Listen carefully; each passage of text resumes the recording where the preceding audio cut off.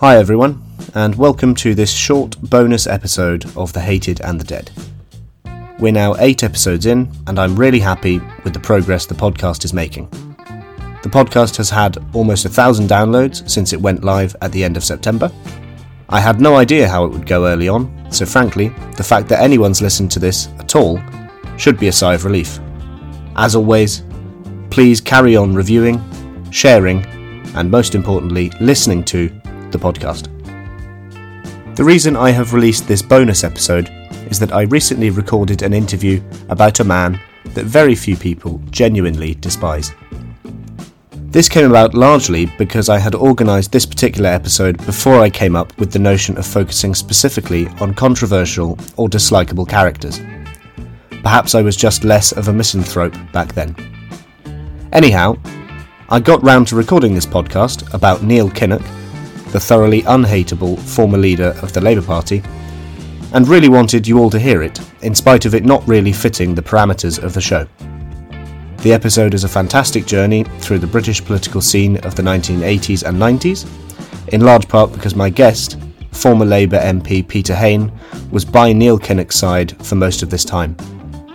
With this in mind, it would have been disappointing to discard the episode on the grounds that it didn't conform with the more narrow bounds of the original show.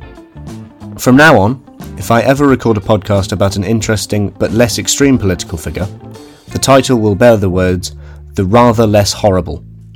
One of the next episodes you will hear will be The Rather Less Horrible Neil Kinnock. Think of this as a signpost. If you're in a calm mood, about to drift off to sleep perhaps, and are looking for a less high-octane experience, these mellower episodes might be the ones to choose. They might not be to your liking if, as some of you do, you come here enraged and eager to take out your anger on yet another awful dictator. If this is you, you might be better off with the more traditional episodes of the show, and don't worry, there are plenty more of them to come. I should say that I don't plan on making many episodes about these, for want of a better word, nicer people.